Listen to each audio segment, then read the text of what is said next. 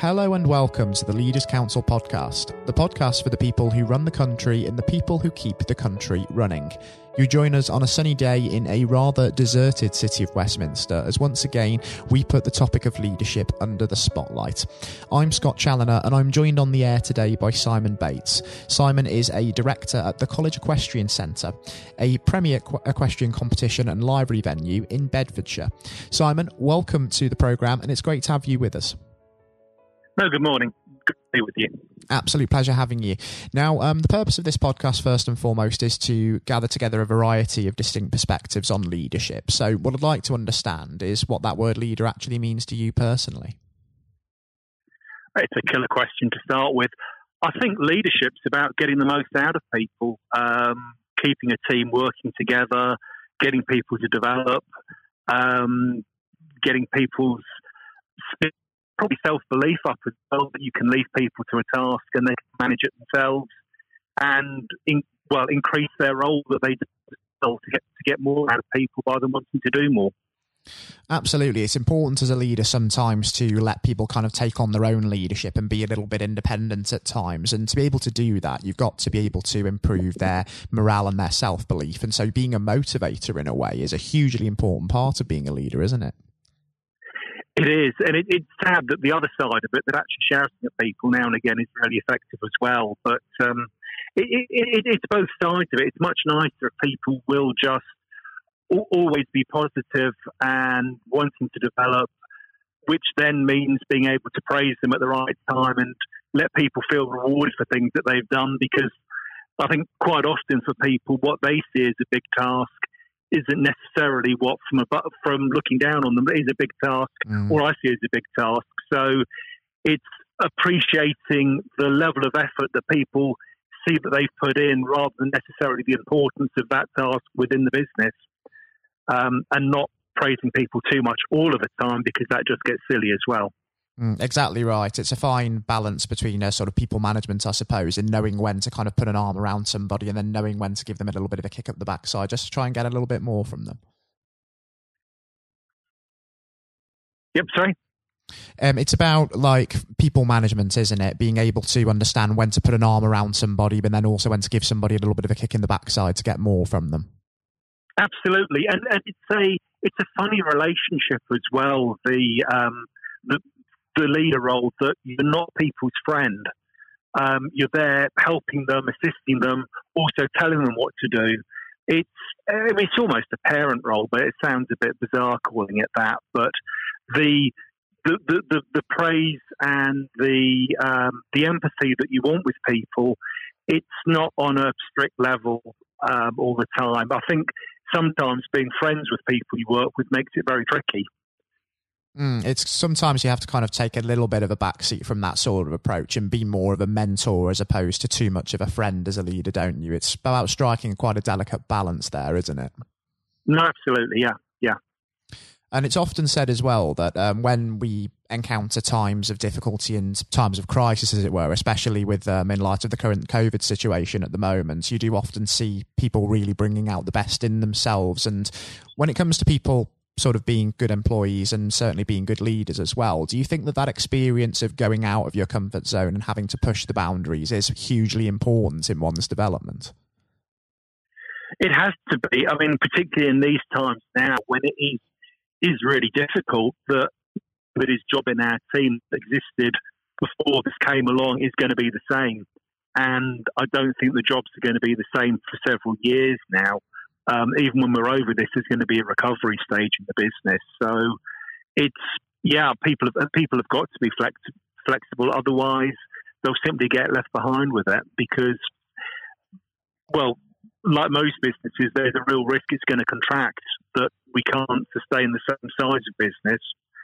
So people need to be able to do more and be able to be empowered to do more without necessarily getting any more reward from it. And I imagine you've had to be flexible as a leader as well in terms of trying to guide the centre through this current situation as well. Absolutely, but it's very hard to it needs a firm hand, and people need to see there's some stability in the way that we're taking it forward. But as guidance evolves and as we wait to see what the rules are going to be next week, and then from every week afterwards, how things evolve from there, it's very hard to give people security and a long-term idea on where we're going when, to be honest, we don't really know ourselves where we're going.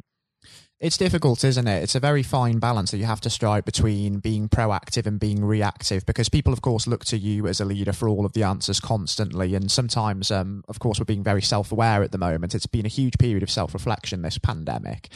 We are aware as leaders that we don't always have all of the answers in that respect. And when especially there's a lot of uncertainty, it's difficult to plan long-term and you have to wait for changing guidelines and changing circumstances. You're almost in a way being sucked into having to be reactive and having to make measured decisions quickly. Well, I mean, in some ways, the industry we're in, we have to make it up ourselves because the horse world isn't a big enough one that government are going to write rules for us. We need to pick the bits that we've got that are a bit like a golf course and the bits that we have that are a bit like an outdoor sports arena, and select the government guidance on a part of the world that, well, both fits our industry and suits where we want to get to, and say that's the line we're following. It makes it quite a delicate path to follow, though. But pioneering in that way as well is one of the probably most immense forms of leadership that one can really take on at the same time. Yeah, the trouble is, if you do it and it looks right, you look really, really clever. But it's very easy to make a big mistake and to be going totally along the wrong path, and then to have to pick people up and carry them back to where you started before. And of course, in hindsight, everyone's an expert as well. Absolutely. As a leader, I suppose, you are very much in the firing line for criticism in that respect. But on the flip side to that, I mean, is it really possible to actually be a good employee or even a good leader without first maybe trying things, getting one or two things wrong, and then learning from that and using that to improve? I think you have to. I mean, I think if people never make a mistake, well, they're either very, very lucky or they just don't recognise their failings. I don't think it's possible to carry on and never make a mistake in business. Or if you do, you're probably running in far too cautious a fashion. If we look at that phrase, you either win or you learn, I mean, it's essentially a learning process, isn't it? Because no one leader is ready-made for a certain role and is going to get everything right, presumably. And it is so often said as well that you learn more from when things go wrong and things are difficult than when things are going well. Absolutely. It's been the way that our business has developed over the years.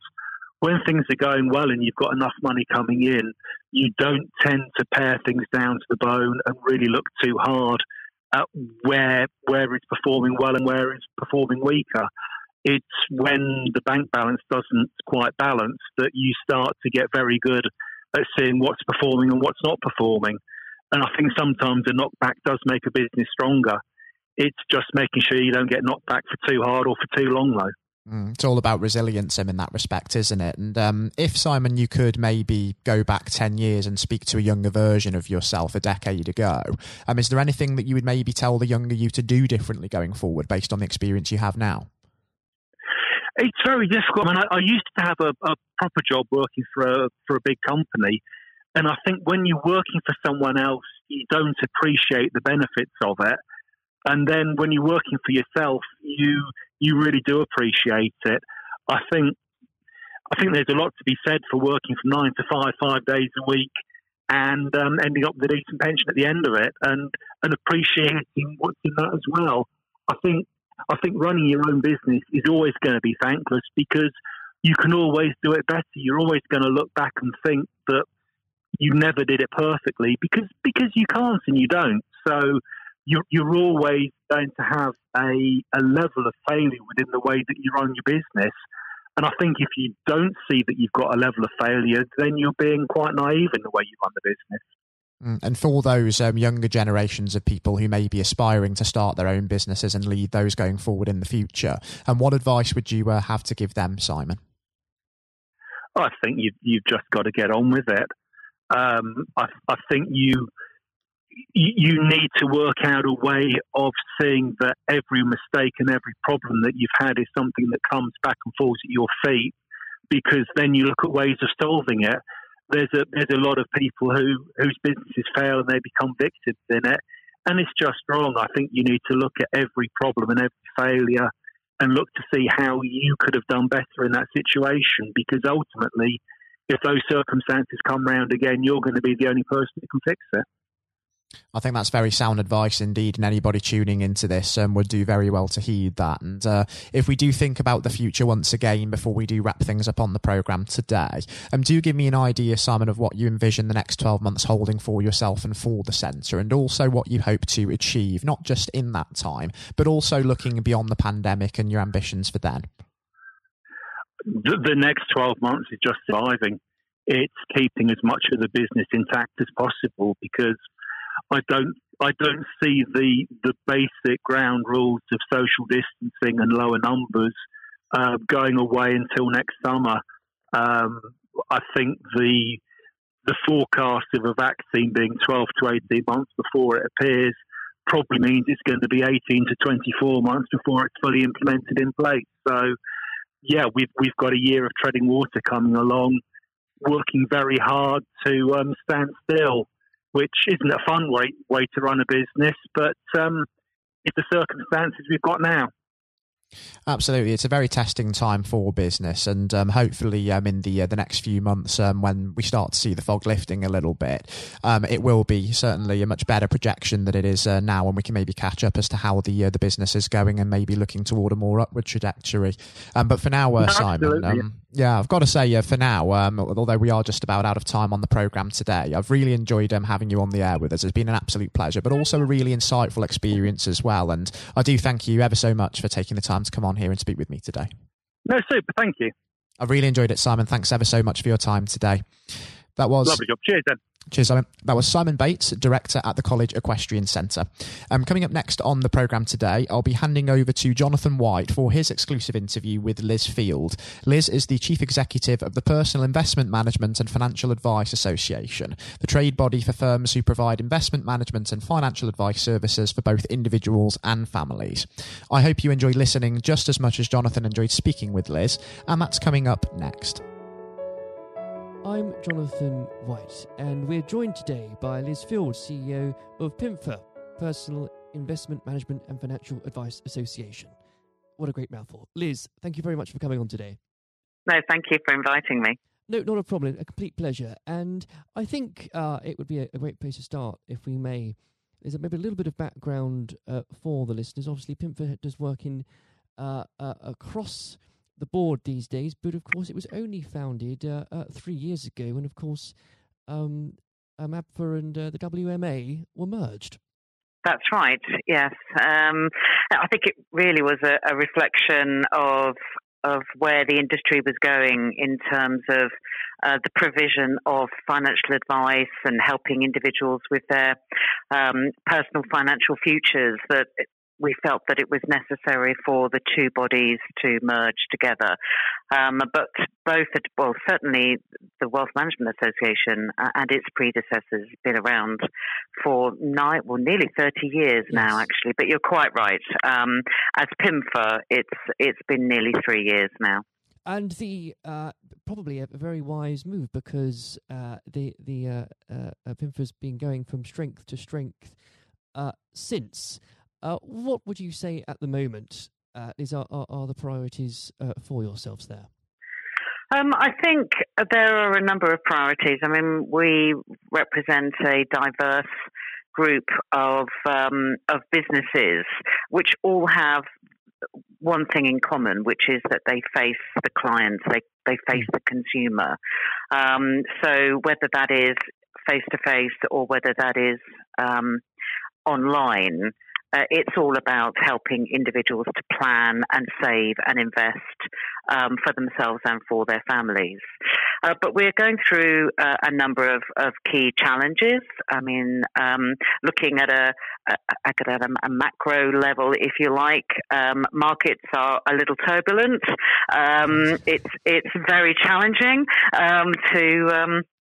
kind of navigate the investment management world. So even more reason why you need a financial advisor and an investment management firm to help you, because it is quite a complex arena, and that's not helped by the lack of financial education more generally. So if you have that as a backdrop, and then politically you have what's going on with post-Brexit and where the rules are going to come from in future, all of that is still to be negotiated. So it's a whole melting pot of issues that our firms are trying to face. Oh, without a doubt. I think maybe, Liz, there's quite a few understatements there in terms of the challenges that are occurring at the moment. But there's quite a lot to pick up on those points, because I think it's a unique time almost, Liz, isn't it, where there are a different set of challenges that advisors and individuals are being confronted with from a lot of different angles. And perhaps if we can let's start at the beginning, in fact. You bring up the issue of financial education. Yeah. Now, that's something I think you can talk to anybody in the business and they'd agree with you on that front, Liz. We don't do it properly in this country. Where do you think, Liz, it should start from, and how do we fix it? Okay, so I think, the first thing to say is that there's a lot of fantastic effort that we see across the whole of the financial services sector, our sector amongst that, where they try and go into schools and provide financial education. You go onto any website of some of our members, and they've got some great educational material. But there isn't a national framework that wraps itself around the whole of the financial education efforts within our industry. And without that, I think the businesses are facing a lot of barriers when it comes to actually getting into schools. Financial education is part of the I think it's personal health and social education a piece of the curriculum, but there isn't an exam that's at the end of it. So when it comes to schools and how they're being judged, it's on metrics such as exams, and without an exam for financial education, I think it's just going to keep coming up against the same barriers. And financial education is not the same as maths. So what we'd also quite like to see is that we have more kind of money type questions within the maths curriculum, because that will also then bring it to life for young people, for youngsters and school kids. It will bring it to life because it's about things that they have to deal with, or that they deal with on a day-to-day basis, which is money. So the more that we have that is populated in the curriculum that is about money, the better, I think, because that then will start to promote a culture of savings and investments, which we so badly need in our country. Without a doubt, Liz, because, and again, you've hit the nail on the head, because there's only so much that can be done without the involvement of the curriculum in schools. Yes. And you can, as you've pointed out very well, companies can try all they might, but it's difficult if it's not a joint effort. Yes. And I think as, for example, with the new government we have, there have already been positive noises at the very least. Whether they become actions is another thing entirely, regarding what you could consider a far more applied mathematics in a lot of the system, but time will tell, and that's something I think we could probably dedicate in the next hour to. Liz, yes, I think you're right. We probably shouldn't. Now, looking at a couple of other points to pick up that you've already raised here, Liz, and it goes back to the word you've already said, which is uncertainty. It seemed as if the markets, investors, people, we've been in a state of limbo for the last 3.5 years. We're talking, of course, 2 months after a general election that resulted in a large majority for the Conservative Party, and therefore at least we have now left the European Union, without dragging you down the political rabbit hole here, Liz, is there a hope now that because of that clarity, we may start to see a far more certainty in the market? And what are your hopes for the next 12 months?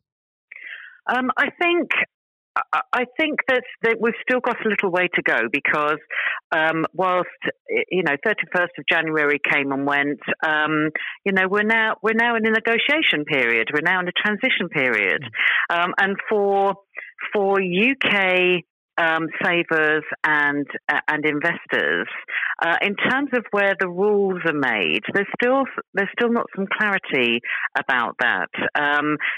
We're still we don't know yet whether we're still tied or will be tied to the European rulemaking down the line. That's still to be negotiated. I mean, we've always said that actually for savers and investors, we need stability in the markets and we need access to funds. However, the majority of our firms look after UK savers, and therefore one of the positives we see is the ability to have a rule book that makes sense for UK savers and investors and UK firms. So we think that there's an opportunity there, definitely without watering down regulation. So we're definitely not talking about less regulation. What we're talking about is smarter regulation, which makes sense for firms and makes sense for clients. And as we've got a very unique industry in terms of savings and investments in Europe, England, or the UK rather, and Ireland are unique amongst our European counterparties. So when you have a European rule book, or a rule book that is set in Europe that doesn't bear any relation to the model of intermediation that we have here, that has caused us problems in the past, and we're hoping that we will be able to affect that in the future with a local regulator and a local rule maker. But we will see. That is still all part of the melting pot. So whilst I'd like to be positive and optimistic about the market, we've still got this period of negotiation, and until we see where we go to with that. And of course, you've got financial services and fisheries amongst the same piece, Famous bedfellows, aren't they? Indeed, absolutely. So we've still got to wait and see, I think. Absolutely. And it will be interesting, if nothing else. Yes. Now, you've mentioned there, Liz, the role of course, regulators. I know in the last month or so, obviously, PIMFA has given its fair amount of critique to the FCA. Are they, at the moment, doing their job correctly? I think I don't envy the regulator one iota. I think if you look at the number of people that they have in the supervisory team and the number of firms that they have to regulate, it is not an enviable job by any stretch of the imagination. Yes, we have been critical, not least of all because we're expecting better supervision to prevent firms from failing, and certainly to prevent firms from failing in the spectacular way that they have in the last few years, which has impacted on the size of the Financial Services Compensation Scheme levy. And this levy is paid for by firms within the industry.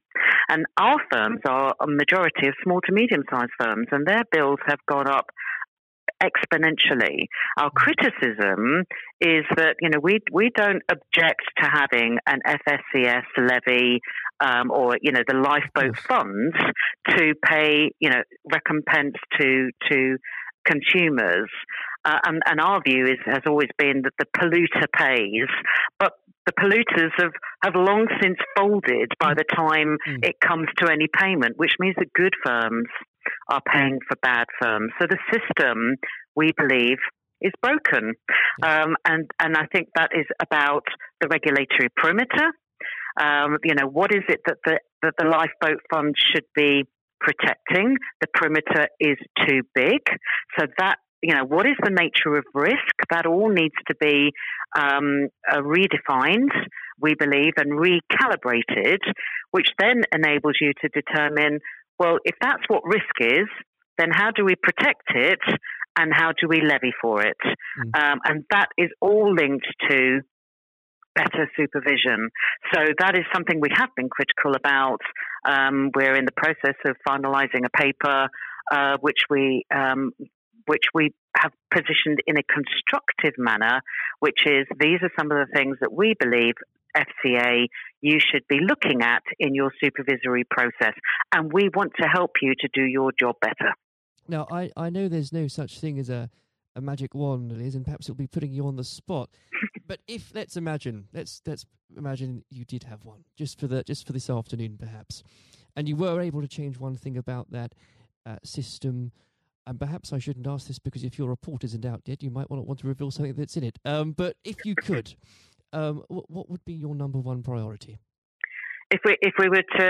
My number one priority to solve the system in terms of reform. In terms of reform, what regulatory reform you mean? I think, oh goodness me, the one thing. It is a bit of a mean question.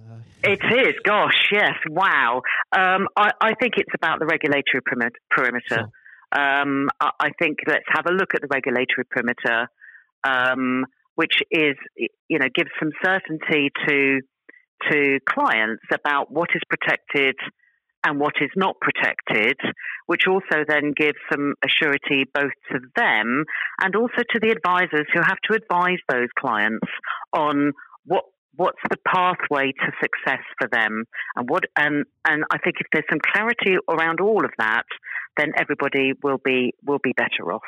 Great. Now, I'm conscious of the time here, Liz. It's already catching up with us. So perhaps if we can take a little step back and look at the operations of PIMFA again. It's what PIMFA does so well is its ability to build relationships with so many different organisations.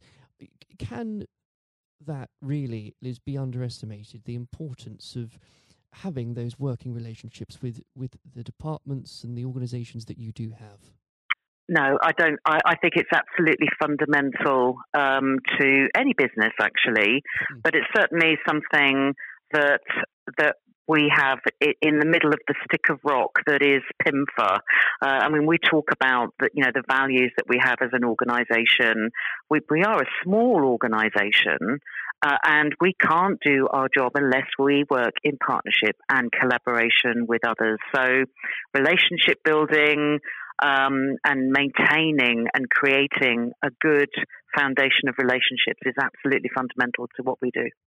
Without a doubt. And I think that's the key point, Liz, isn't it, that's so applicable to any realm, whether it's business or politics or any areas of life. And I think, and because of the time here, I must start to wrap up, but perhaps I can ask, Liz, looking forward, and I know the next 12 months is full of uncertainty, what are the plans PIMFA has for it nonetheless?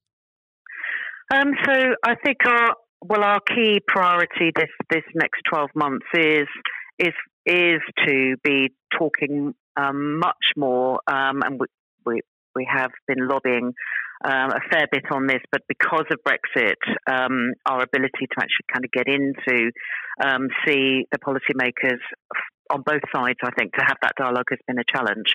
But we're finding that is changing. They want to hear from us. So I think our priority is around that regulatory perimeter. And what does regulation look like for us moving forward? But at the same time, it's not just about the future of regulation, but it's also about the future of supervision, because the two of those go hand in hand.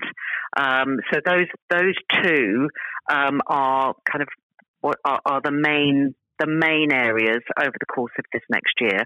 Having said that, we have a manifesto that's got six pillars in it, and regulation and supervision and the future of that is just one of those things. There are a whole host of other things. Promoting the sector as a force for good and as an integral part of an individual's kit bag for financial and mental well-being is another key strand of activity. So I think future of regulation, future of supervision, and then promoting the sector as an integral part of everybody's kit bag in building their personal financial futures. Well, Liz, there might never be a more important year, or has not been in a while, that will determine the future of all of those things, and perhaps never a year where so many people pay attention to what happens to Britain's fish stocks.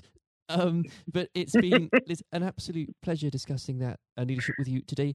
I hope very much we can sit down perhaps later this year when there's a bit more clarity perhaps and talk through a few more things. Thank you. I would love to do that. Liz, thank you very much. Thank you. This has been the Leaders Council podcast. Thank you for celebrating excellence in leadership with us. I've been your host, Scott Challoner. Until next time, goodbye. Thank you for listening to our podcast. The views expressed within the podcast do not reflect the views of the Leaders Council of Great Britain and Northern Ireland, its parent company or subsidiaries, members of staff, or other guests of any other person therein associated.